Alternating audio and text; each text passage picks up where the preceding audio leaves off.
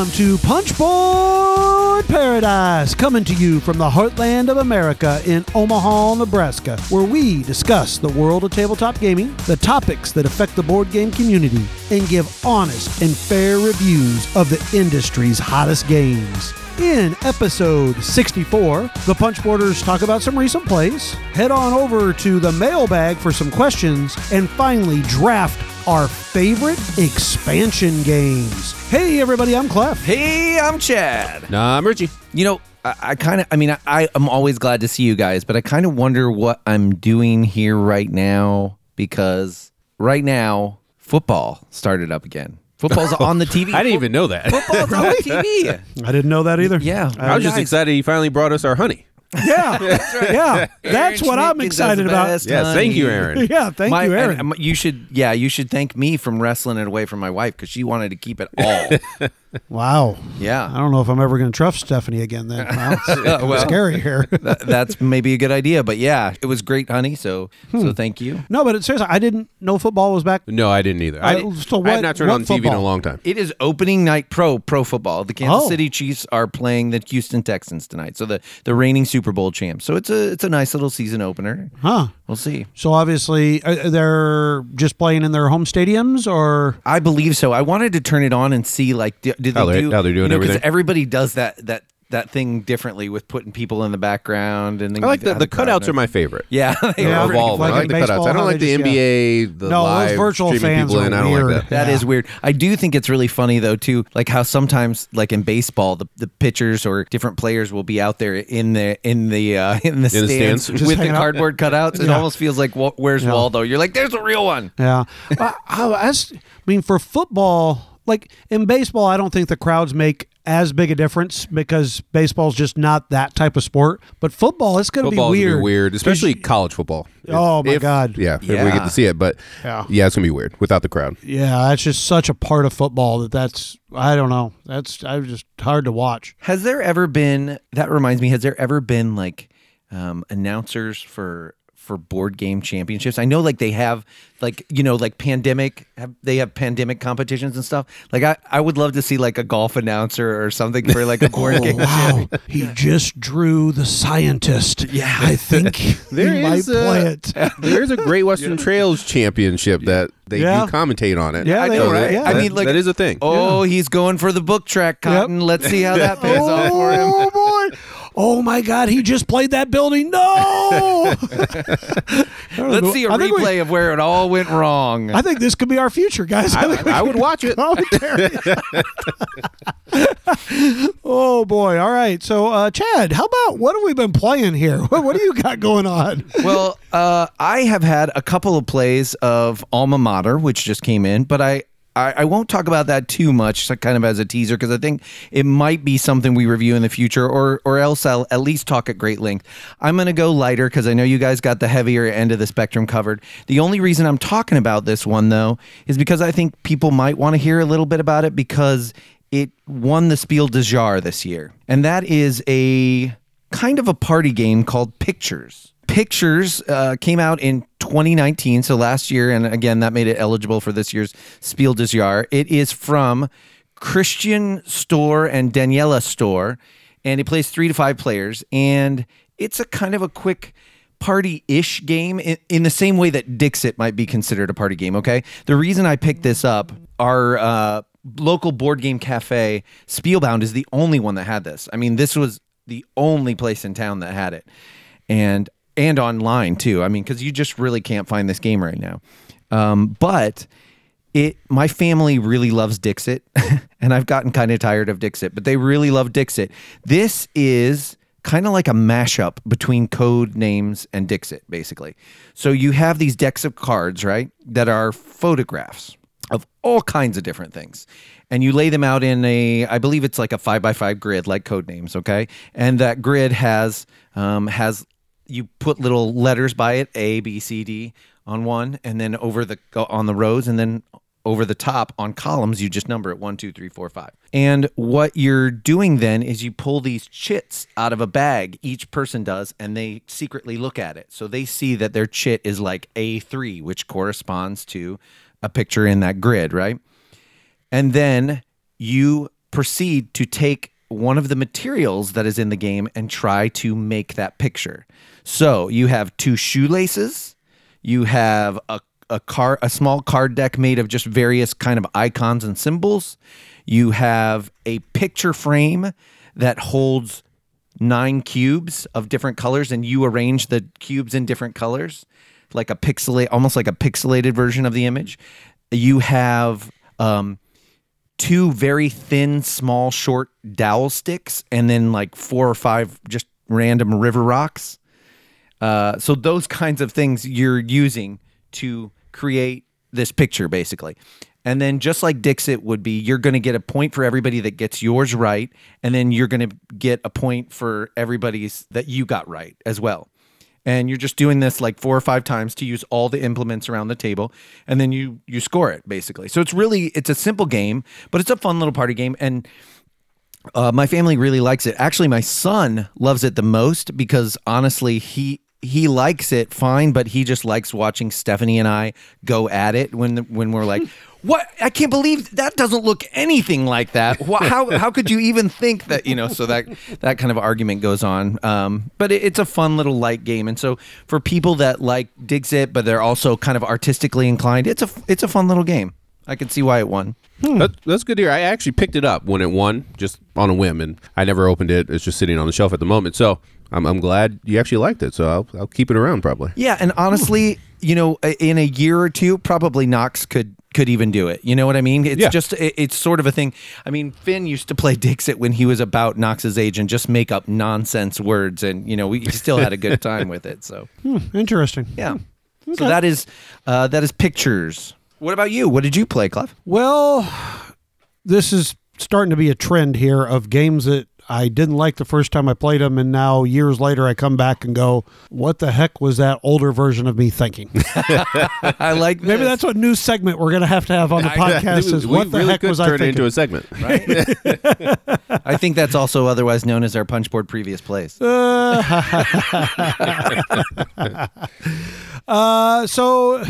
the other day, my good friend Dan, who obviously I've heard many times on this podcast, came over and he's like, you got to play this game. And he put down a copy of Twilight Struggle.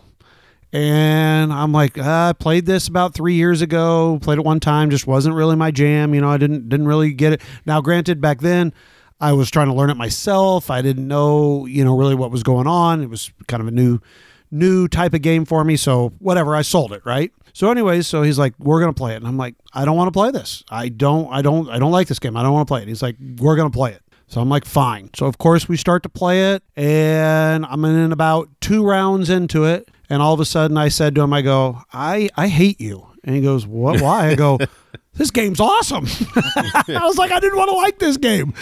And for those of you who don't know anything about Twilight Struggle, it's basically a 2-player game where one player is playing the USA and one player is playing the USSR. And it's a kind of an area control game where you're using cards, and the cards can either be used as operation points to affect different countries' level of kind of whether they're with the U.S. or whether they're with the USSR, or you can use them as events. However, whenever you use a card as a event that's one of your opponent's event, like if you're using it for the operational points, it still always triggers for your opponent. So you got to be real careful. And sometimes you can have a really bad hand because you'll have, if you're the U.S., you might have a whole hand of the USSR, right? So when I first played this back in the day, I was thought, well, this is so stupid. I mean, I'm getting unlucky and I'm just drawing a bunch of USSR cards and this is terrible. Well, now, I mean, maybe I've gotten smarter since then. I don't know, but probably not. But anyways, there's so much more that you can kind of manipulate as for the game. And there's ways where some cards might be Russian cards, but if you use them in the right spot, they're not as devastating to you. Plus, you can always use them for the space race, which is just a thing that you can go up. It's the only time an event doesn't trigger. But anyways, I was loving this game. It is a wonderful back and forth, trying to figure out the right time to kind of do this move. You do these things called coups that you can do where it removes certain amount of, the points or whatever that each country has. But when you do it, if you do it in a battleground state, it moves up the DEFCON level. So you start at 5 and you move down. And if it's ever at DEFCON 2, and if you ever have to do something that makes it go down, you actually start World War III or a nuclear war, and that person loses the game. So obviously you'll never do a coup when it's in that spot, but there may be an event that might trigger it and make you do it. So it's very, very interesting. It's wonderfully done.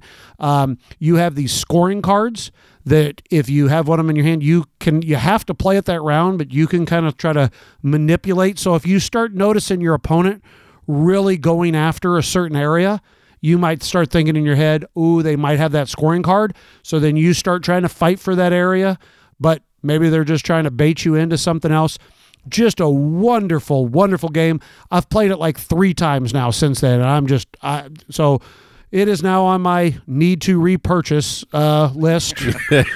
Oh, boy, I got to go back and talk to that idiot guy 3 years ago and tell him to. That is from Jason Andrews and Ananda Gupta, and I'm glad to hear you say this because I just got Imperial Struggle in, which I have been reading about, and has a lot more stuff on top of it, but also very interesting because of markets and economies and stuff. And so I'm really excited to play that. And I think Richie and I now know that it's time to get you to play The Expanse because there's a lot of the same DNA there in that game. It's just a multiplayer game. So. Bring it on. Yeah, absolutely. So anyways, great game. I'm really enjoying it. Twilight Struggle. Definitely see why it has been in, at least close to the top 10 in the BGG top 10 or whatever of the thing for as long as it has. It is a great, great game. So yeah, Twilight Struggle. Well, speaking of getting smarter, Richie, I heard you played an interesting game on Friday night. One of the games that I really like. I wasn't able to get into it, but I want to hear you talk about that because I think it's a pretty good story. Yeah, me too. I want to hear about it too. I bet you do. Just like you told Dan that you hated him. I think I said that a couple times to Clef in this game. Well, that was your own fault, though. It was. I definitely went against my own instincts. And we played Dominant Species. We played a 5-player game, right? 5-player game of Dominant Species, yep. And this is a game that, talk about, your old idiot self. This is one game that when I got into the hobby, I looked at, but I saw the amount of time that it would take, and I just avoided it. I was like, that's just way too long. Uh-huh. But I'm glad we finally got it to the table. And in Dominant Species, you are a species, and you're trying to populate and be dominant out on the board. That's the whole goal of the game. It's an area control, worker placement game. And, basically the way that the turn works, so there's the kind of an abstract representation of Earth out there, and then you have your little cubes out there, which are your species, and then these cones, which will just show where you dominate. And the way that you dominate is just by having element discs that match your food source around it. There's a whole math thing there, but we won't get into that. But each turn, first you have a planning phase, and that's where you'll take your little action pawns, and you're going to be placing out, and I think there's 12 different actions out there that you can take, but you're going to be placing out your action pawns one at a time going around the table. And then once everyone has placed their action pawns, then you go into the execution phase, and that's where you'll resolve the actions from the top down, left to right. And like I said, there's 12 actions. I'm not going to get into all the actions. I'm just going to get into the action where I went against my instincts with Clef. and that is the way that you mainly get points in this game is when you go to score a tile, and you'll look at the population on the tile. And whoever has the most cubes there will get the points. And depending on the tile, the points may change. Yeah. But the real reward for this action is the dominance factor. And if you actually dominate, you don't have to have the most cubes on a tile to dominate it, but if you dominate a tile, even if you didn't score it or whoever, it doesn't matter who scored it, whoever dominates the tile gets to take one of the cards. Yeah, gets a card. And the cards are powerful. They can be. And mean. Yeah.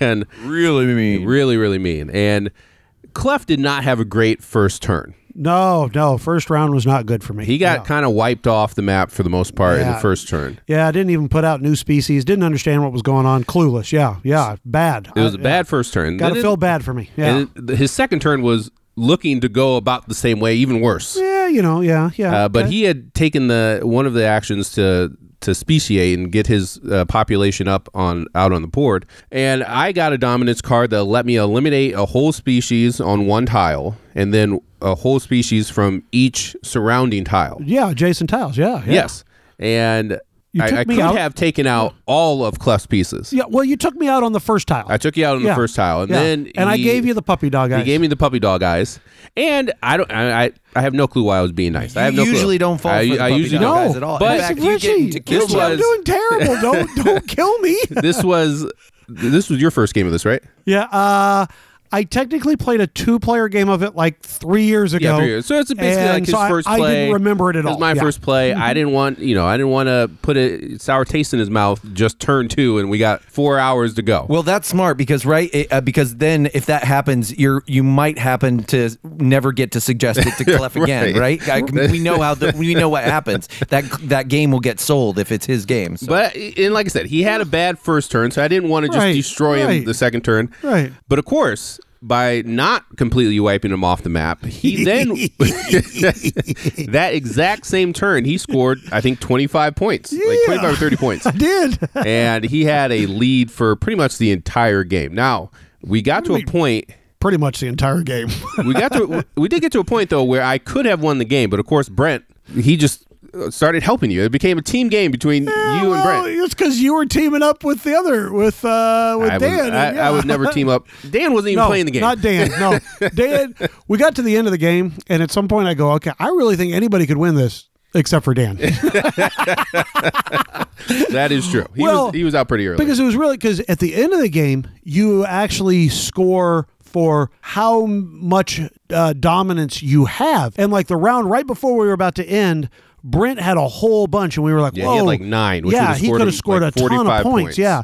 So then we all kind of went after Brent, but then Richie started taking over a bunch in the last round, and all of a sudden, when Brent figured out that he couldn't win, then Brent decided to help me and started, beating up on Richie. And long story short, who won the game? Long story short, I'll never be nice to you again. No. Here's the best part. You know what he says to me? What? He goes, "We're now even for Tammany Hall." That's true.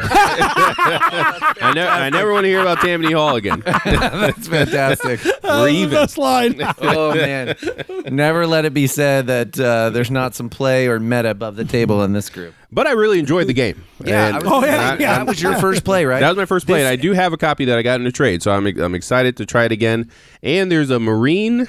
Yeah, dominant species Marine that which I P500 that. So. Nice. And that's 4-player, I think, and I think it's actually shorter, which was nice. And that's really the only sticking point with this one is that it did go long. Well, and I think we discussed afterwards, you could probably just take out randomly like 5 cards, I think. Yeah. And the other thing that and this is after one play, so please don't, come and yell at me if you're a huge Dominant Species fans, but I thought instead of the Ice Age card being the very last card, it would be if it was shuffled into the last 5. Few, yeah. So that way you weren't, because we got to the point where there were only 2 cards left at the very. So obviously it's coming, and I wish it would have been a little bit more. It could be here. Like Brent could have snuck up and won, like if it was type of thing. So, anyways, but which, like I said, would have made it a little bit shorter because I agree with you. It took us 6 hours. Yeah, about 6 hours. Yeah, I told you guys it was going to be a long game. It was a long game. And that wasn't even at the full player. There were several times where people said, "Oh, we're about done," and then about 3 hours later, we finished up. Oh man, yeah. Those later rounds really dragged and slowed because you're really trying to figure out, okay, well, if I do this and do that, but excellent game, and fantastic. I mean, obviously a great game by Chad Jensen, and unfortunately. Lost a battle to cancer last year. Yeah, it was a sad deal because he was a young guy. He's such a great designer. Yeah, absolutely. So, because the Marine one is his design. It is his design. Yes, yeah, his design. I think his wife helped finish it up, his and then partner helped him. So definitely, that's definitely one that if you like Dominant Species, you should check out the Marine Species. Is that what it's called? It's called Dominant Species Marine, I believe. Okay, Dominant Species Marine. So you can P500 that at the GMT website. GMT right now. Yep. Yeah, that's absolutely. correct. I think it's at the printer. So They haven't charged yet, but it's close. You still have a little time to get in there. Better get in there if that's interesting to you. All right. Well, that's awesome. That sounded like some high drama for plays. I like that. What about some mailbag time? Do we got any of that? Yeah, let's go to the mailbag. All right.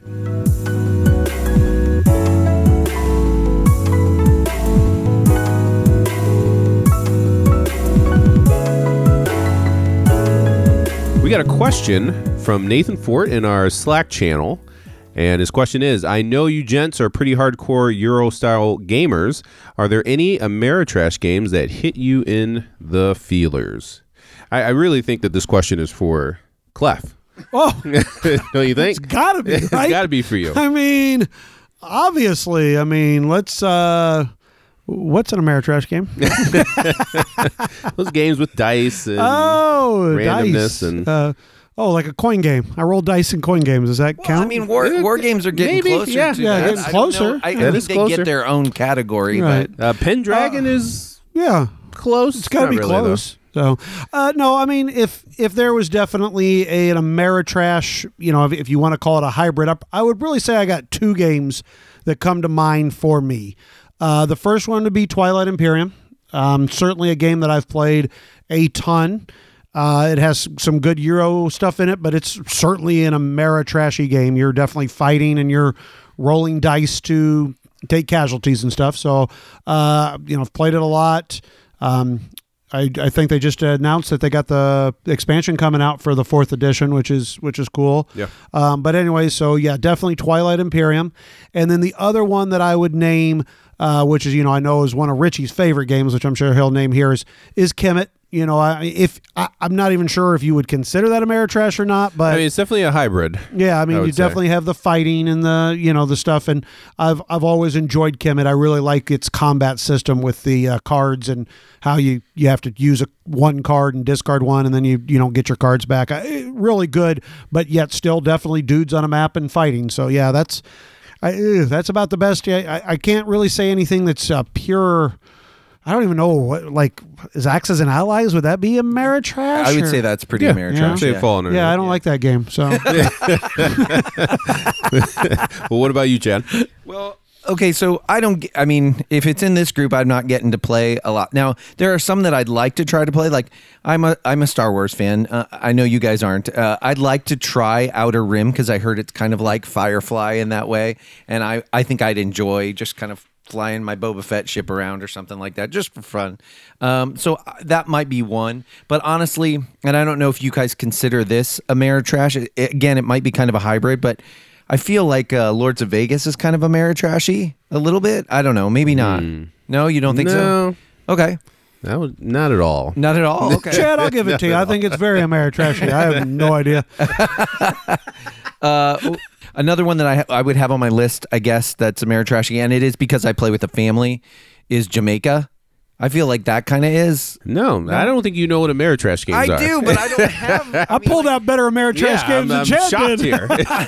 I'm very shocked. I mean, you're rolling dice to fight each other, and it's a race game. Yeah, but it's a race game. It's mainly a race game. I think dudes on a map rolling dice to take... I'll go while you keep looking through you your... go, and I'll try to see if I can, by your example, if I can figure something out. I don't know. Would have thought I'd be cut off from this question. I know. I'm very shocked at what's happened here.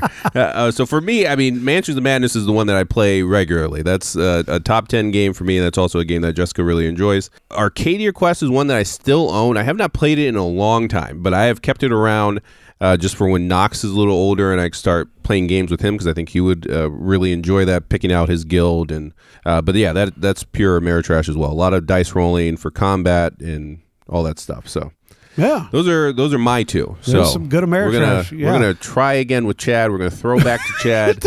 What do you got, Chad? Should we? Oh, man. Jeez. I'm looking at all my games, all the things that I've played, and I don't even play it that much, but I guess, you know what? I guess Finn likes to play Spectre Ops and... Nope. and, oh gosh, Dead of Winter. Nope. Those aren't Ameritrashy? I would not call those Nathan, sorry. Ameritrash. We'll have Chad do this another episode for you. But Yeah. I honestly, Nathan, I'm finding out. I guess I have nothing. I have no Ameritrash games. Well, Chad, you got a little homework. We're gonna send Chad back. well, you like Kemet. Just, yeah. Yeah, there you go. I really don't think of that as Ameritrash. I really think of that as, you are getting those powers and it's- stuff. It's so much of a hybrid to me. More Ameritrash than everything you named. All right, Jamaica. fair enough. Fine. All right. Hey, Lewis do and enjoy Clark, Kemet. that's kind of Ameritrash. No, that is what? Come on.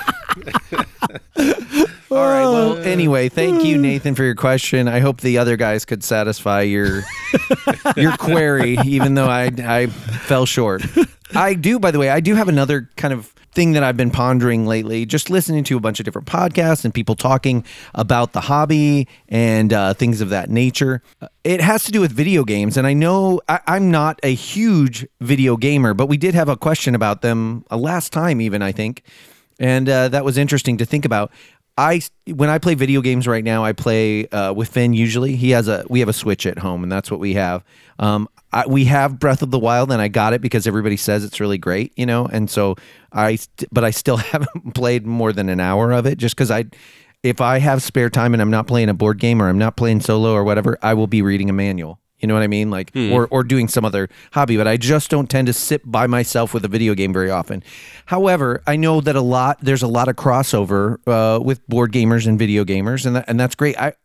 But what I was thinking the other day, which is kind of interesting to me, do you guys think that even though it's not as widely known, it's not widely accessible, modern board gaming anyway, do you think modern board gaming is more acceptable as a hobby than video gaming is?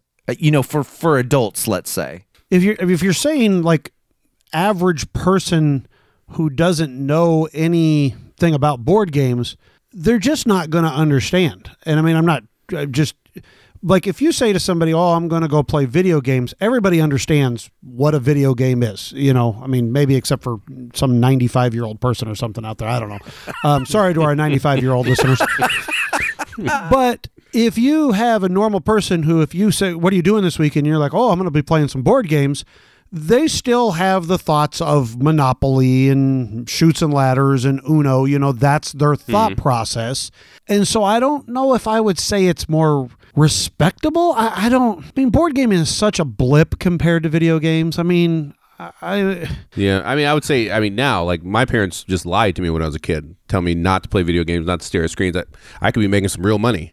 Like if you're Twitch streaming and stuff like that. That's true. There's more money to be made there, whether you're a content creator or anything else. Right, yeah. I got a buddy that he used to manage an E-team.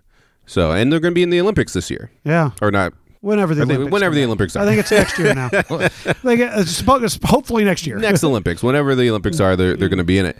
But yeah, like Clef said, when I say I'm heavily into board games, I either get, I get the, like Monopoly, Sorry type thing. And then if they say that, I just, yeah, sure. Like, because it doesn't matter. If I say my favorite game is Lorenzo Il Magnifico, it's just the Charlie Brown adult talking. I'm just saying words that they have zero clue what that game is. They've never seen a game like that.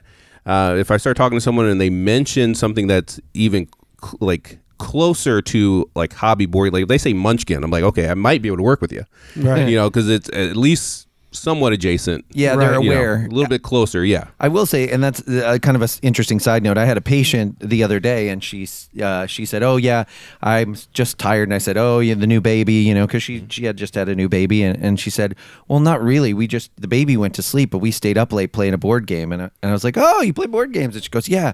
And I was like, "Okay, well, let's see where this goes." And she goes, "Yeah." She goes, "Our Twilight Struggle game went way too late last night." Whoa! And I was like, Oh, yeah. hello. See, I always get excited when I hear stuff like that. Even if it's not a game that I like, I'm like, all right, let's talk. Let's talk. That's exactly that's what the great thing. But no, I guess what I'm saying is, and this is not, I will say this isn't my case. That's not what I'm drawn to. I'm always curious about the hobby itself. So that's why I'm always reading manuals or doing something like that. But I'm wondering if either of you, or Richie, you probably play maybe the most video games of all of us, if you're more reluctant to say that you play video games than you are to say you play board games? I mean, I wouldn't consider myself like a video gamer. Like I just play them offhand.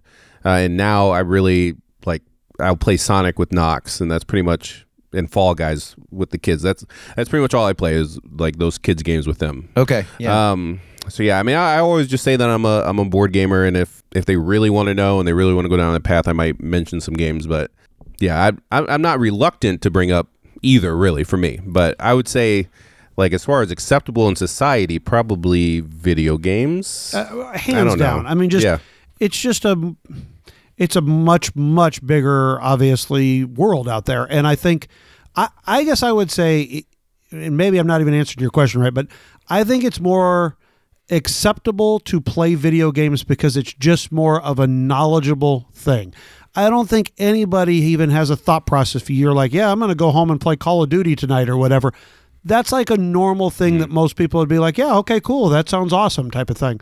Where if you say, oh, I'm going to go home and play this 4-hour Euro game where I'm going to be trading resources in the Mediterranean, I mean, if you explained it that way, I think people who don't know anything are just going to be like, well, that just sounds dumb. You know what I mean? I think so. I would say no. I don't think it's more of an acceptable thing to play board games compared to and given that example, yeah, if I said I'm going to go play Warzone, everyone knows what I'm talking about. They don't question it, and no one cares.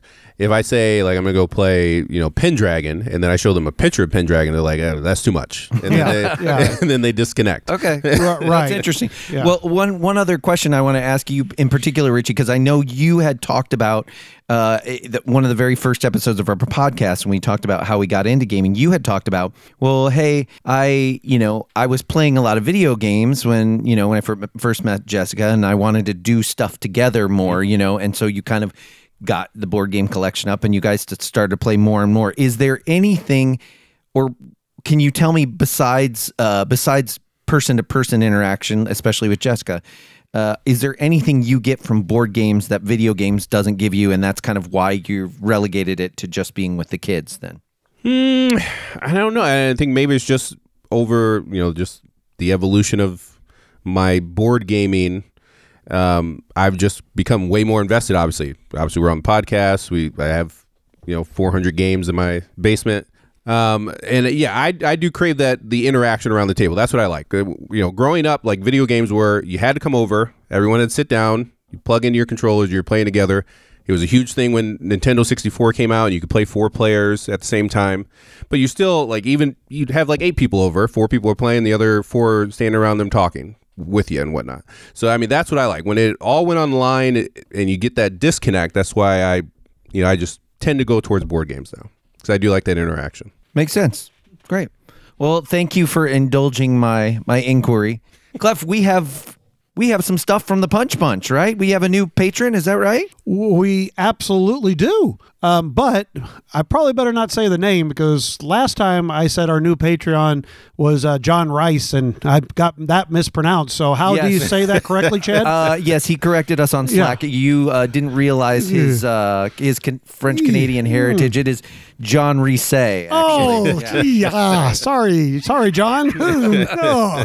Do you want to try this one this time? Oh, I better not. You go ahead and take it. Okay. Darren Law. Man, I think I could have gotten that one. He might have. He might be wrong too, though. That's right. Maybe it's find out. Lual. Maybe.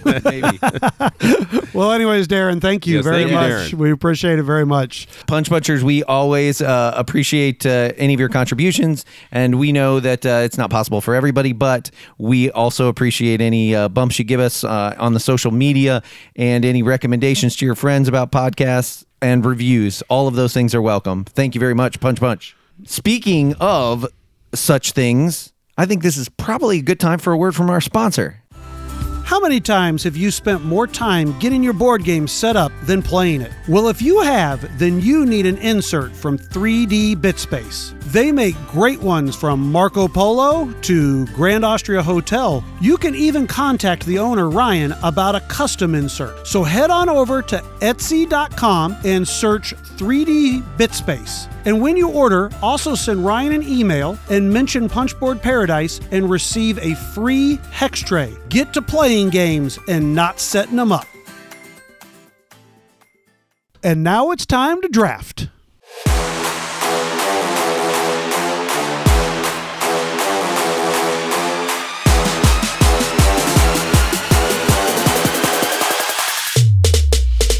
All right, you guys ready to draft our favorite expansions? Yeah, That's let's right. do this. All right, Richie, tell everybody around here how we draft on Punchboard Paradise. So in Punchboard Paradise, we like unique lists. That's why we draft. So we are going to do a serpentine draft. So all that means is if you draft last in the first round, you will draft first in the second round. We are going to roll off to see who sets the draft order. 3. 7. Not that high. All right. Well, I think I'm just going to go first. Clef, you want to go second? Sure. All right. Chad's going to go second. And I love it. Oh, I'm never gonna live this dominant species down. and Clef's got the turnaround. All right. So best expansions. My list is long. There's a lot of great expansions out there. Now I did try to narrow it down to ones that not only would I never play the game without it, if someone asked about the game, like the base game, I would say buy the expansion too at the same time. Oh, okay. And that's just what I did. I'm not like Chad. I'm not putting out rules on you guys. I'm just saying I understand. That's Okay. what I did. So you, now, did you also, because this was a curious question, and that I didn't ask, but did you consider is it a true expansion, or did you consider if it was redone, like where you could buy the entire game? They made like an Essentials edition or whatever. Well, yeah, something like that, or did you just say, you buy it, it's an expansion, it goes into your main game? Was that any type of thought process? I would say that for like Ticket to Ride, if it's like Nordic countries, that's a new game. But the other ones that just give you the board, and assume that you have all the other stuff to play, that's an expansion. Okay. So if it could be played standalone in the box, then it's exactly. Okay, I got you. That's thank you for you translating. would not Richie. need any other pieces. Any other pieces, then that doesn't count. Okay. All right. Okay, I'm good with that. I don't think any of mine fall underneath that. All right, so for my first pick, and I think I just have to choose this out of the gate, even though I might be able to wait till round 2, but maybe not. Well, the one that I think that you're going to say right now, you would not be able to wait till round 2. Okay, well, then I'm taking it. Okay. And this is what made my favorite game my favorite game. I originally played Lorenzo Il Magnifico with Chad, just the base game, and it was fine. It was a good game. But then when I think Clef bought it from Essen, or during the whole Essen thing, I don't remember where you got it from, but you got it over early. Yeah, I think I ordered it from overseas. You did, because then you had to have all those translations of the cards. Yeah, I did. Yeah, that's right. Yeah, because it was a foreign edition. Yeah, I wanted it. I had to have it. Yeah, and so when I got to play Lorenzo with Houses of Renaissance, that's the name of the expansion. I mean, it made it my number 1 game, and that is mainly because of the player powers, but also I love the 5th tower.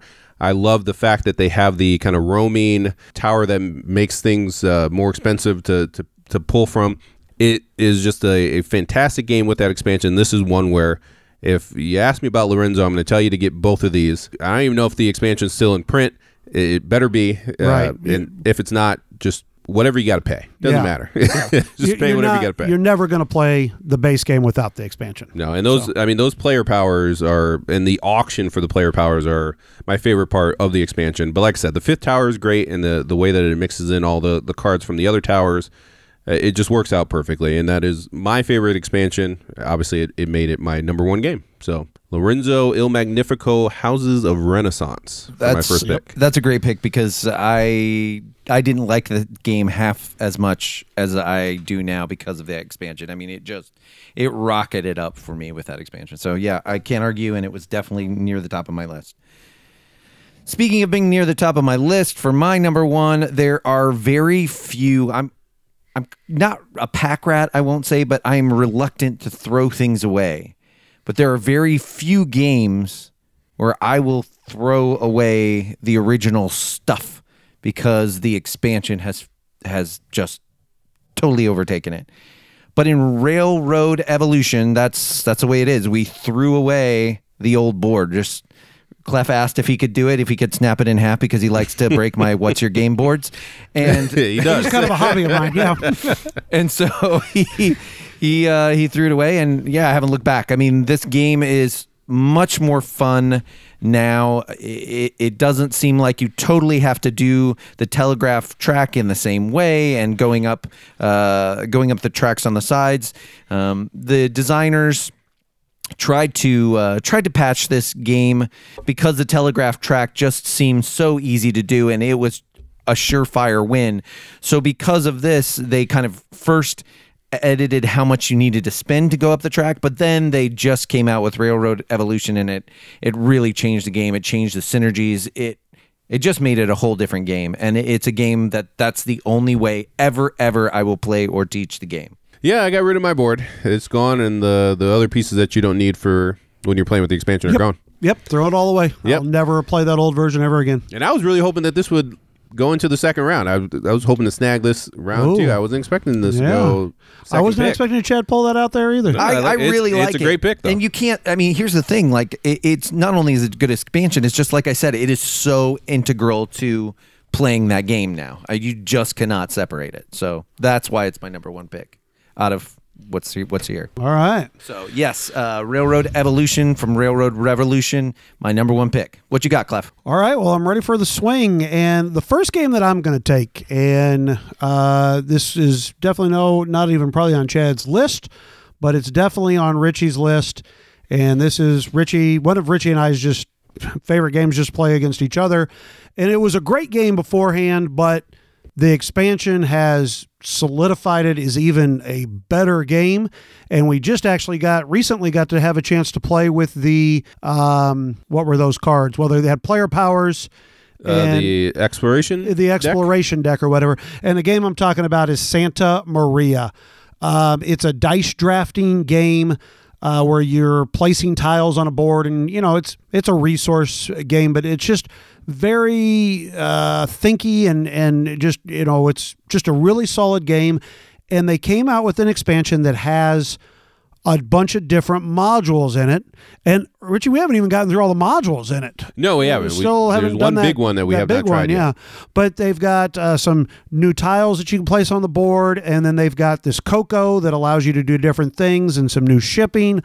They've even got this piece called the Governor that when Richie and I play with him, we just sit there and curse at him the whole game, but it's enjoyable. It's a cool new puzzle that you get to play with.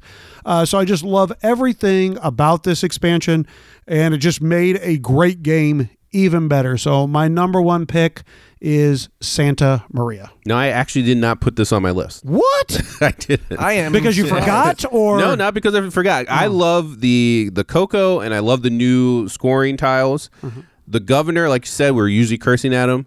I don't necessarily have to play with the Governor. I also don't necessarily have to play with those little tiles that come out with that. So that's why, just because I wouldn't necessarily, I'll play base Santa Maria. No problem. Now, if I'm playing with you, we're going to play with those modules. Okay. So I think I at least teach everybody the Coco part. So I mean, I like the Coco and the new tiles. Yeah, the new scoring tiles. Yeah, everything else is still good, and I still want to try that new module. But even to me, they made it where you no longer lose happiness points on the top. I mean, I just think that they improved all the way around. So it is good. All right, so. I guess I didn't need to worry about picking that one. So, well, congratulations on Santa Barbara. So, Santa Maria. Okay, sorry. All right. Well, so for my second pick, now this goes a little bit different here because, and this is probably not anybody's list, so maybe I don't have to take it either. Because I love the base game and I will play the base game. In fact, I've made an expansion for the base game myself. But the expansion for this game is still absolutely amazing, and it took a game that I had played a ton and made it even better. And Richie takes his number one game. I'm going to take my number one game, and that's going to be, former number one game. Yeah, he doesn't even know. So who knows? Whatever. In my top three. Who knows what Maracaibo is nowadays? No, that's Great Western Trail. Rails to the north. To the north. It is on my list. Okay, I love that game with the expansion. It is so good. The game is still the same game, but yet it has such a different feel. It's so much different of how you getting your discs up there, and it just really just made just enough of a twist to excite me, and I like to play it. But I'll still play it is base, but I think most of the time I would like to play with the expansion. In fact, I got to work on some player powers for the expansion. With the expansion? Yeah. Well, I guess you just lost our main man, Evan Scussel's vote. So, hey, Evan, you can vote for me, buddy. How did I lose Evan's vote? He doesn't like that expansion. Makes the building strategy too easy. So, you come play me, Evan. We'll see what happens. All right? All right. What? Hey. I like it because it opens up strategy. And it does make the building strategy easier, just depending on how depends on how the tiles come out, what comes out, which it's buildings. Not a guarantee. It can still be tough, but especially like in a 2-player game, the building strategy is it's hard because the game's just going to go way too quick. The wonderful thing about Great Western Trail is there is no dominant strategy. That all depends on the layout of the board, how the neutral buildings come out. There is so many different levels in that game, and it's one of the reasons why I love it so much. I mean, I guarantee. I mean, if I had to play it 70 play. In fact, I just ran out of the scoring pads in my copy. I literally had to email and get a new thing for the scoring pads. I don't know how many I think there's 100 things in the scoring pad. I don't even know. So that's literally, I've played it that many times, and yeah, so great game. Love the expansion. So that's Great Western Trail, Rails to the North. All right, back to you, Chad. All right, well, with my second pick, I'm going to pick a game that I love. I love this game. I just, for whatever reason, I do not get to play it as much as one would think for how much I really enjoy this game. It's got a good online implementation, but this expansion really ups the ante for me, and that is Helmut Ole and Leonard Orgler's Russian Railroads. German Railroads turns this up a notch, makes the game not quite so rote. In the base game, there's a kind of a way that is recommended to go, I feel like, in that Trans-Siberian Railroad. And you can certainly, there's interaction out there on the board for worker placement spots, but there are certain actions that you always want to take or want to get to first, those kinds of things. But German Railroads adds enough in that you feel like you can go down different paths when you play this game back to back, for example. And so German Railroads really ups the ante. I like American Railroads too, but German Railroads was the first to do it and the first to add plenty of stuff. It's got an interesting solo mode too if you're into solo. So German Railroads for Russian Railroads is my number 2 pick. Yep, I got it on my list, and I love that you can personalize your track as you go down it, and you get those options to add on onto it. So anytime you're adding stuff that feels like it's uniquely yours is always great, and that's what really opens up the game a little bit. Yeah, it's here lately we've been playing with some of our Punch. We've been playing Russian Railroads on Board Game Arena, and it's just the regular base game, and I'm just like. You don't like Yucata, but Yucata does have German and American rails on there. No Yucata for me. And by the way, and I also think in the rule book it says, like when you get to that solo part, it says this is available on Yucata.de. Go play it there. Basically, like, don't waste your time setting it up. But okay. By the way, it's been like 2 days. It's your turn in Nations. So I know that when you throw in a new site, like that's such a random one-off site. It's hard for me to remember to go back to it. But great pick, Chad. All right. Well, what do you have next? Going around the turn. All right. So for my second pick, I'm going to go with the Suburbia Inc.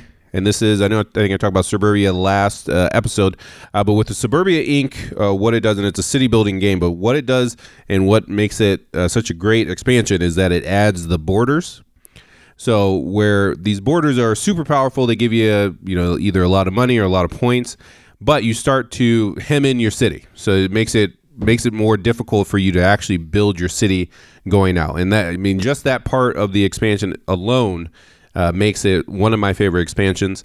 But it does also add new tiles, new ways to score that mix it up. It also adds these little like bonus tiles that you're going for, like by the end of round, or by the time you get to the B stack, and by the time you get to the C stack, if you accomplish these goals, you'll get a different bonus. So it just adds just enough to mix it up. And like I said, with those borders, it makes it really interesting on where you can slap on a border, you're going to get a ton of points, but now you are, your city can only grow one way, and you can add as many borders as you want and get creative with it, but I mean, you really got to be careful when you start throwing those in.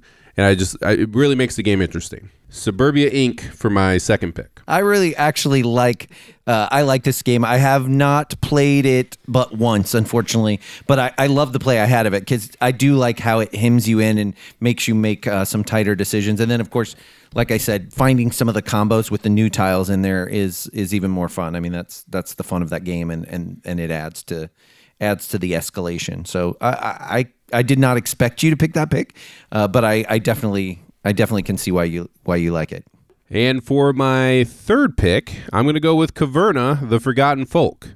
And that is one where it adds player powers, which is always something that I'm for. Every game should have player powers. I don't care what the game is. Throw player powers in.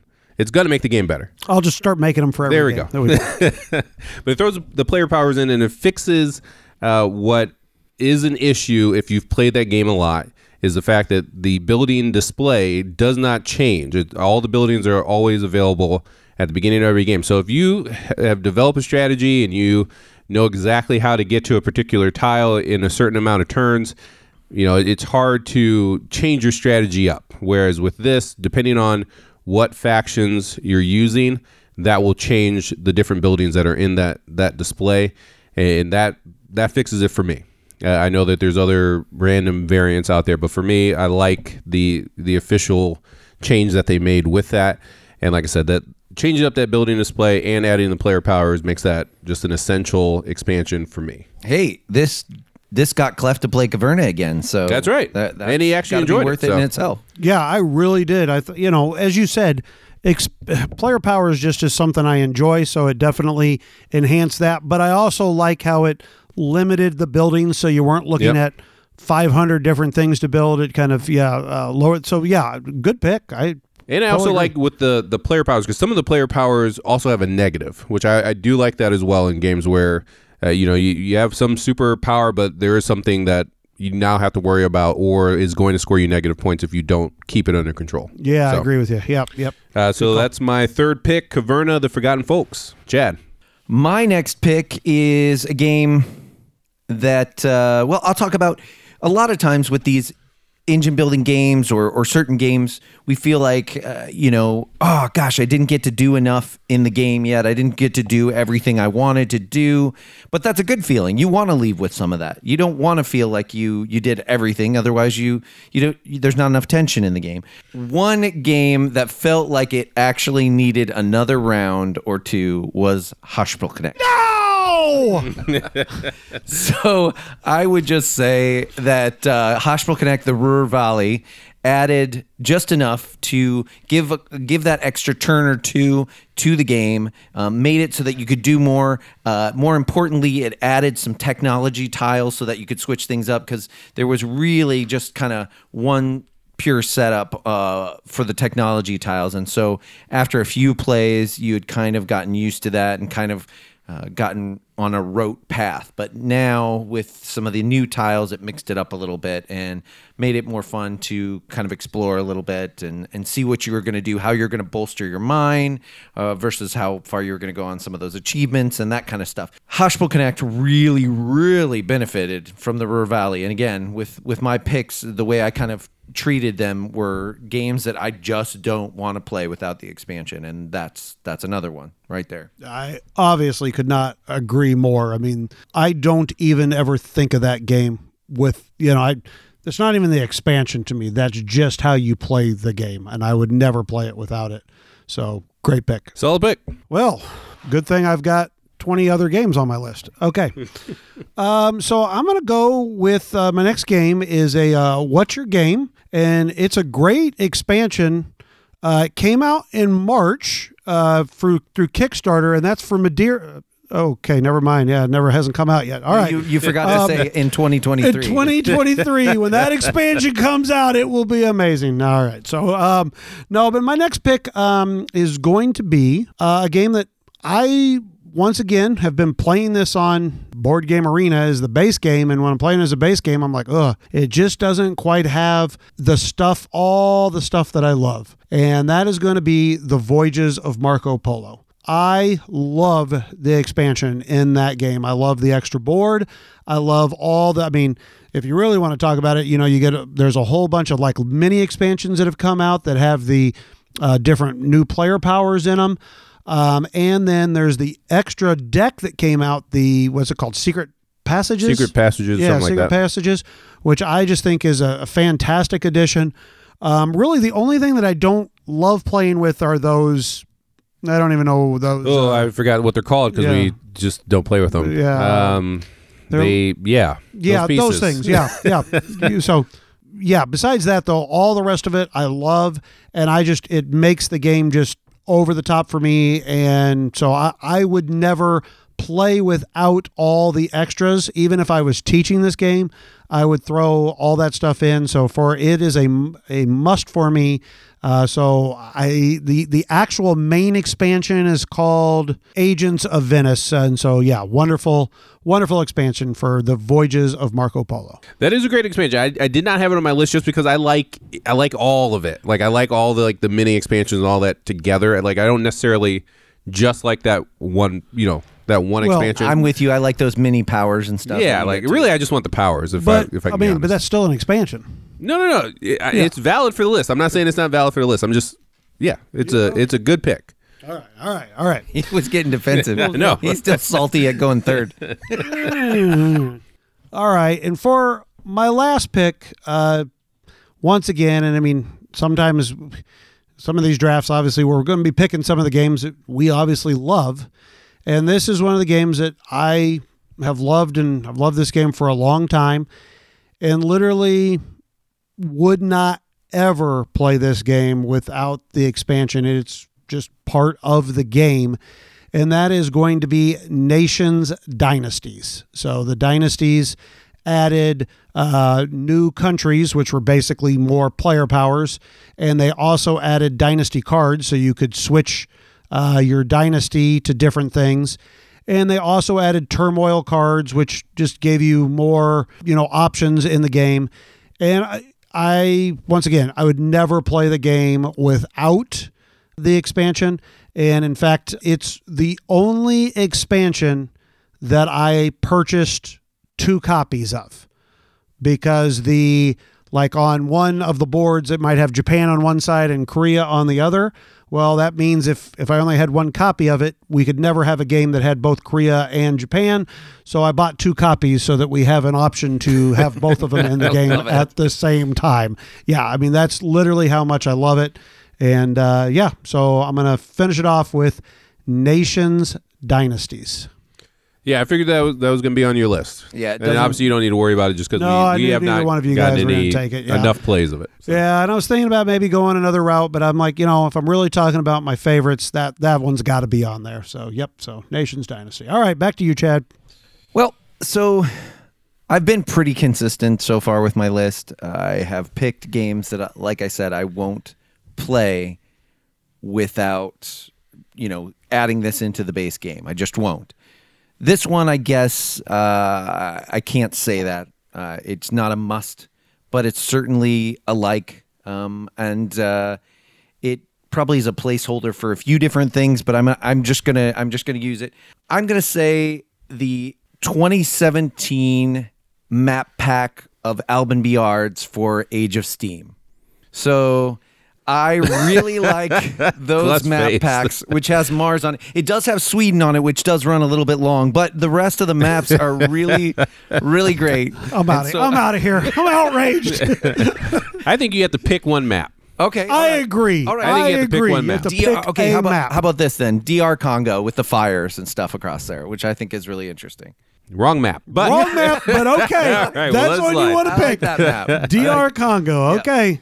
So, oh man, I did have. That's a whole expansion though. No, I put a map on my list. Did you? I put the Holland Madagascar map. Okay. I really liked Holland, and I'm really interested to play. I haven't played Madagascar yet, but I'm really interested to play. I just put it on my list though, as if I'm out of stuff, I'll go Yeah. to Age of Steam maps. I but put it on my list also, but then I just thought to myself, it's the entire all the maps, so Well, I that's couldn't why just I- pick a single thing. Well, that's why I picked a map pack that you can actually buy like that, like not separate, but like that 2017 but you map can pack. purchase them separate still. You too. could purchase them separately, but you get them as a pack. it's a questionable pick. Oh boy! Glad I didn't say my Age of Steam map.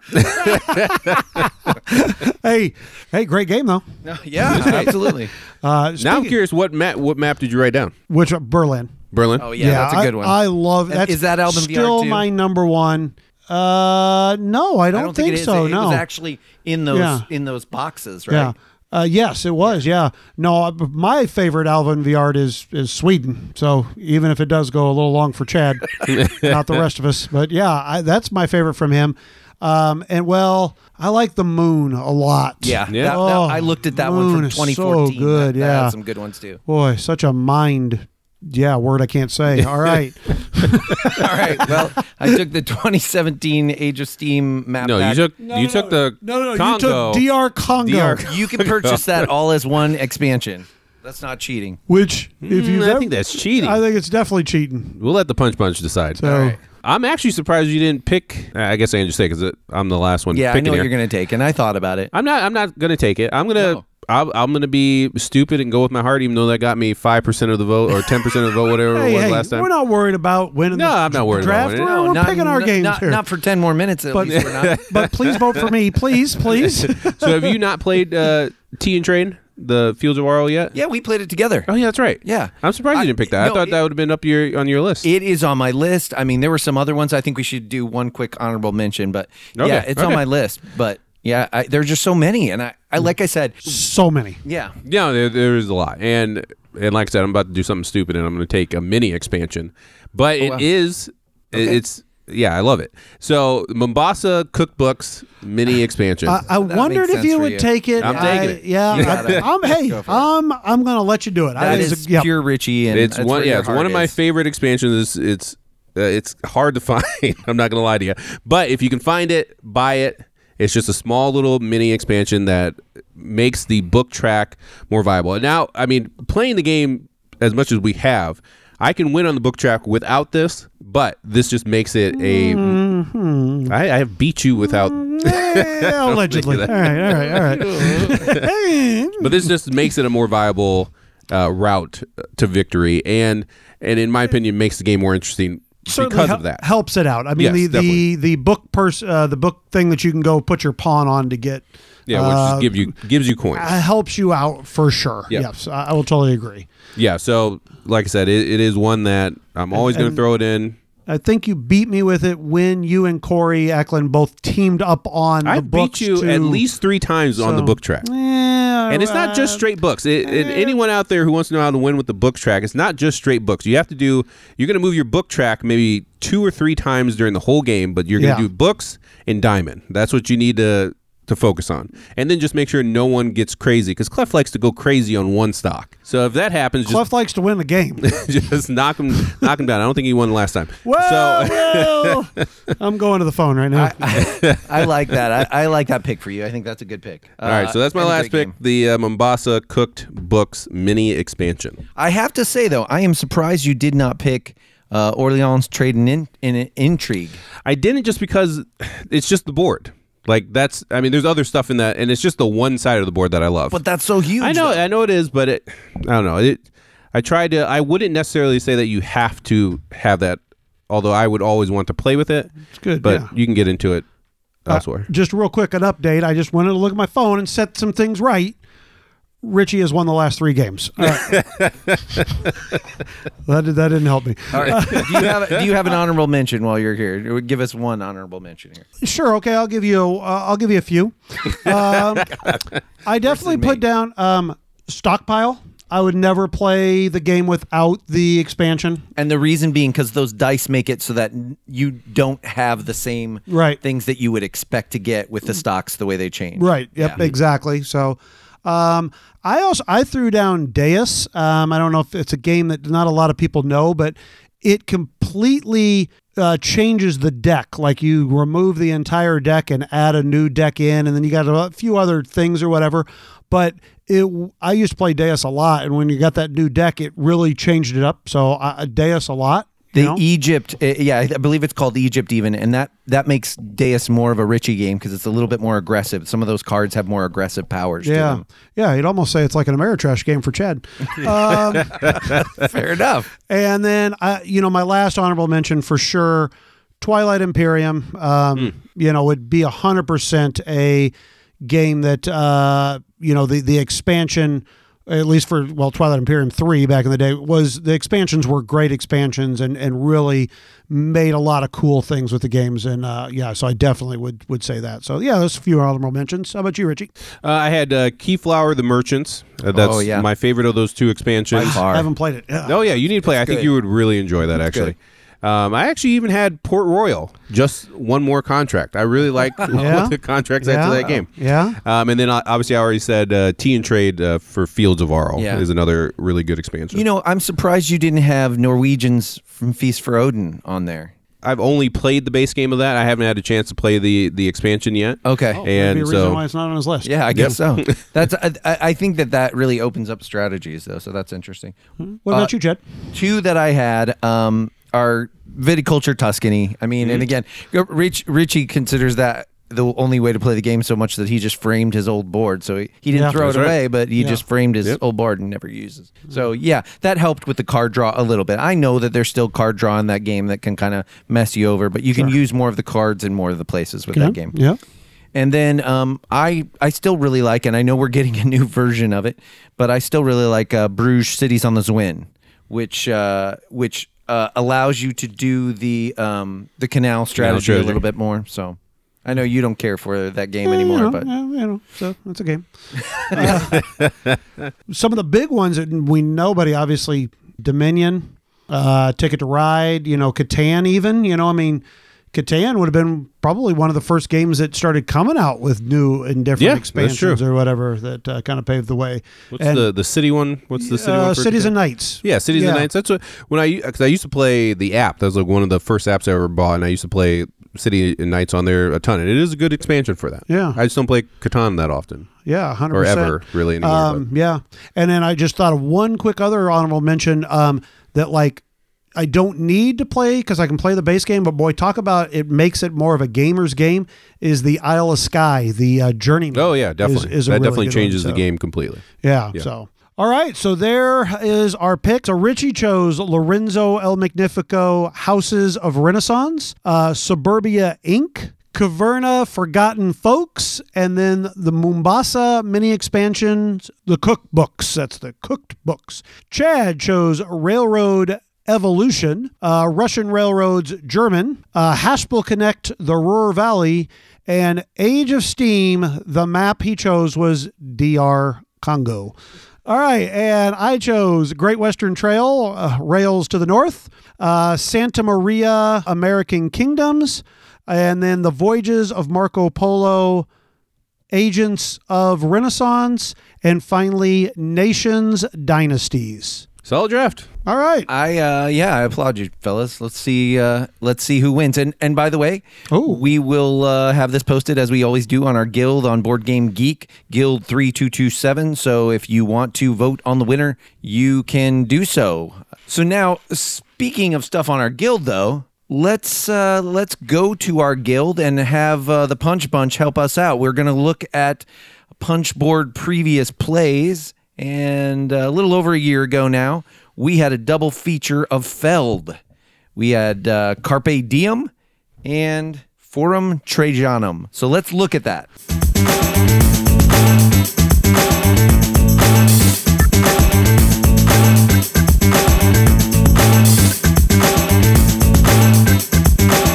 So let's just go around the horn and talk about our former ratings, and anything would change. So for me, I gave Forum Trajanum a 2. I'll be quite honest with you. I haven't thought about this game. I haven't looked at this game. I sold it. I haven't done anything with it since the review. So I don't really feel like I can change my rating to something different just because, I mean, I've done nothing for it. So I'm going to just keep it at a 2. Carpe Diem, I gave a 5 to. And honestly, I think Carpe Diem is still a very solid game. Has it gotten played very much over the past year? No, not really. I played a game maybe a couple of weeks ago, and I still was like, yeah, it's a solid game. It's very good. I mean, it's got some nice mechanisms. Sure, it still has terrible colors on the back of the tiles and, issues with being able to tell some things with the graphic design. But the game is still solid. But I think realistically, I'll probably bring it down to a 4 is probably where it will settle, and I think that's probably where it'll end up, for the future. So I'll move Carpe Diem down to a 4. What about you, Richie? So I rated Forum a 2. I think the only reason I got a 2 is because I enjoyed throwing stuff at Chad during the game. Yeah, that's awful fun. If I remember correctly. And I think at some point, I said that I should have rated it a 1. So I will just go ahead and give it that 1. All right. I was miserable during the game. Okay. So we'll take that down to a 1. For Carpe, I still play it quite a bit online because now it's on Yucata, so I play that on there all the time. And it's still just a great little game. I love that scoring mechanism. That is something that I just want to see in other games. I mean, just on that alone, I'm going to keep it at the 5 because, like I said, I still love that scoring mechanism, and I still play it quite frequently online. What about you, Chad? Well, I initially rated Carpe Diem at a 2 because of the horrible design, artistic design issues, and the fact that after I played it a couple of times, I just wasn't interested in the scoring mechanism and didn't really care that much to play it again. That can stay pat at a 2 for me. I think that's true. Forum Trajanum, I will say I rated it a little bit higher. The reason that I did so, I think, is because I was getting so much crud from Richie and Clef. So I will say that we were right. Yes, we were right. So I will say that it does drop a little bit in my estimation. I probably put it at borderline 3-4, and when you're borderline, where do you go? I call it a high 3 is what I'd call it. Yeah. So yeah, it's a 3. Neither of these games was just like got to have it fascinating in the long run. I think when you have more games, it's just sort of like they're not doing anything really fascanating. So yeah, so we were right. That's all. I just wanted to. Yeah, sure. Your time is coming, buddy. Poor Bryce right now. He's yelling at the radio at us right now. Well, speaking of Bryce, why don't you read what Bryce had to say? He was one of the Punch Bunch that weighed in for us. Absolutely. So Bryce said, Carpe Diem and Forum Trajanum continue to remind me why Feld is the bestest, most awesomest designer of all time. Carpe Diem is slightly more standout title of the pair due to the truly innovative scoring mechanism. I rated a 5 on the Punchboard rating scale because it was a top 10 game of the year for me. It just barely makes my top 10 Feld lists of all time, which is a very difficult list to compile, let me tell you. Forum Trajanum falls into the bottom quarter of the Feld games to me, which still makes it better than 95% of the other games in existence. I continue to like it more and more each time I play it, though, and keep finding new things to appreciate about it. I particularly love the non-stop agonizing decisions to make. With its personal estimation rising, I would put it at a high 4 on the Punchboard scale. All right. Well, thanks, There Bryce. Comes from a true Feld lover right there. True Feld fan right there. 95% of the other games in existence. Very strong. Wow. Very strong stance. All right. We had another comment in our guild from Muhammad, and he listed the cons and pros, so I'm going to go over those real quick. So his cons, and he had not played Forum yet, so this is just for Carpe Diem. His cons for Carpe Diem are lackluster art. Definitely. The color palette is imperceptible. He said the light green versus the slightly darker green. That is definitely true. I ended up marking mine. That was the only way just to make that work, because especially if you're in low light, it's terrible. Right. Error on one of the frames. And then he just talked about how he had to add distinguishing marks to that as well. His pros were that it's quick and straightforward gameplay, well-written rule book, scales for player count. And then he says, I really like how scoring is done via the cards at the end of the round, and even more so how the turn order impacts who gets to place the disc and scores first. And then he kind of gave a too long didn't read. Carpe Diem is a pretty good game. He owns the first edition with the star. Oh yeah, I forgot that they completely changed that to just a circle going around. I also have the Star Edition, but Yeah, that's interesting how they changed that. Did you hear how they changed that? So for Rahdo, that totally changed his view of Carpe Diem. He dropped it out of his top 10 for the year because of that. Yeah. Yeah, well, more power to Rahdo. It's all right. I love me some Rahdo. All right. The last person we'll talk about on our guild, Stephen E. said, both are something between a 4 or a 5 for me, probably closer to the 5. Both offer a great mix of short-term and long-term planning. Both have tight decisions every turn. I've played Carpe Diem a whole lot more because 1, I've had it longer. 2, easier to set up. I'll agree with that for sure. 3, I can introduce it to new gamers. Yeah, it is definitely the lighter of the 2. Of the 2, I might prefer Forum Trajanum just because there is so much to consider in every turn. I remember one of the main criticisms of FT was the overpowered slide bar strategy. Here's a very interesting thread in which others discovered a different strategy that seems more overpowered for those interested. Reading it almost feels like spoilers to a good movie. And I actually read that. It's very interesting. He talks about setting up your envoys correctly and gray column scoring and stuff like that. So that slide bar really isn't overpowered once you play the game a little bit more, kind of like we talked about. But thank you, Punch Punch, for weighing in on that. So if you haven't, please join our guild. It's a great place to talk about things. And I will, being as I was curious about that discussion about video games, I'll even post a question up there to anybody who wants to weigh in on whether they play video games and board games and how they feel about that in the hobby and where that intersects for them too.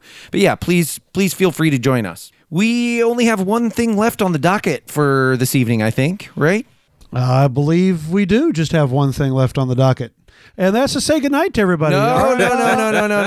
Thanks, buddy. I was trying for you since you let me into the dominant species game. True. I was trying to get you out of it. We have to go back and talk about the winners of the draft. Richie, you usually give us the percentage. Yeah, I got them pulled up here. Okay. Chad came in with a commanding 65.2% of the vote. Hey, that Magic the Gathering was a great pick. That was a great pick. That was definitely a great pick. Clef came in second with 23.9% of the vote, and my 2 small card game picks were probably not great for the draft. Our ego sounds like a Muppet. It's a fantastic Muppet. I got third with 10.9% of the vote. And so I'm ready for my punishment. I do want to say the Magic pick was great. That was a fantastic pick. It was a fantastic pick. And don't try to butter me up. I'm not trying to butter you up. The next thing I'm about to say, it may sound like a threat. It's not a threat. It's just a reminder on who is the sole editor of this podcast. I knew that would come up. And I knew that would come up. Also, this segment may not even make it onto the podcast. Also, who has hours and hours of unedited podcast material that could come out at any time. Who knows? I'm just, like I said, not a threat, just a reminder. Wow. Just a fact. Just a fact. Chad can go ahead and dole out his punishment. I would like to put Richie as a Nerf gun. Once again, I'm the sole editor. They may not even hear that. This is not a visual medium. It's just audio. He came over here with a Nerf gun. He brought it over on his person. I don't know how he made it past the front door, but he brought it over on his person, and he just cocked that Nerf gun at me. So I'm just, this is just Knox slipped this in my pocket when I left, and I figured I'd pull it out and just wave it around as Chad decided on my punishment. This is the worst Ameritrash game ever. Don't back off, Chad. Don't back off. Good trigger discipline. The finger is not on the trigger. I'm just pointing that out. All right. But go ahead. Okay. Well, what I would like to hear is because I have some incriminating evidence. I have some phone messages. I want you to apologize for bringing up something, making me apologize for you having taken a turn once in 2 weeks on this 18XX game and then making me apologize for it going long. I want you to apologize specifically and say, I am sorry that I am not good at taking my turn at 18XX and therefore making the game go much longer. And also including people making other players text me more than once to take my turn. Okay, that's not that bad. I'll take that. I'll put the gun down. All right. Chad, I expected much better than that. All right, I will admit the fact that game took about 6 months, that was definitely my fault. That there were a couple of times where I honestly forgot that we were playing that game, and I did not care. And somehow I even still won that game. I don't know how that's possible. But that's because I was so focused on dumping a company on Clef, which worked but didn't help. Didn't even realize it happened. No, I didn't even realize that happened. No, that was definitely a tough game to get through for me, and I do apologize that I stretched it out as long as I did. That may also happen in Nations because I keep forgetting to go to that site. I'm just going to throw that out there. So you're pre-apologizing to me too? Pre-apologizing for that. If you happen to win next month or next, if you happen to win next episode. All right. So there. I apologize. I think that's good. I appreciate that. And I appreciate all the other stuff that you got off your chest, and I appreciate that you put down the Nerf gun. So, what was that person at your work, or is it a patient that listens to us and says, "It sounds like you guys do a lot of bickering"? Yeah. It's true. It's true. Nailed it. So, Punch Bunch, we have done now, I think this is the third draft we have done in a row, and the reason why we have done so many drafts in a row is because our next review that we have coming up is for Food Chain Magnate, the ketchup expansion. Yes. And for any of you who know, I mean, Food Chain Magnate is obviously not a quick game, but the expansion has, like 15, 16, 17 modules, something like that in Oodles. it. That's a lot. Oodles. Yep. And we are trying to get every single thing played so that we can really do a good, decent review. So that's kind of why we've been doing a few drafts here in a row, just so we can get that. But we're going to be ready for the next episode. We are going to bring you the review for Food Chain Magnate, the ketchup expansion. That's right. Hope y'all like kimchi. In the meantime, Punch Bunch, take care of yourselves and each other. All right, everybody. Have a great night. Thanks for listening. Punchboard Paradise would like to thank our loyal listeners as well as the publishers and designers that have provided review copies. You can find us at punchboardparadise@gmail.com. You can find us on Twitter at Punchboarders. We are on Instagram at Punchboard Paradise and Facebook at Punchboard Paradise.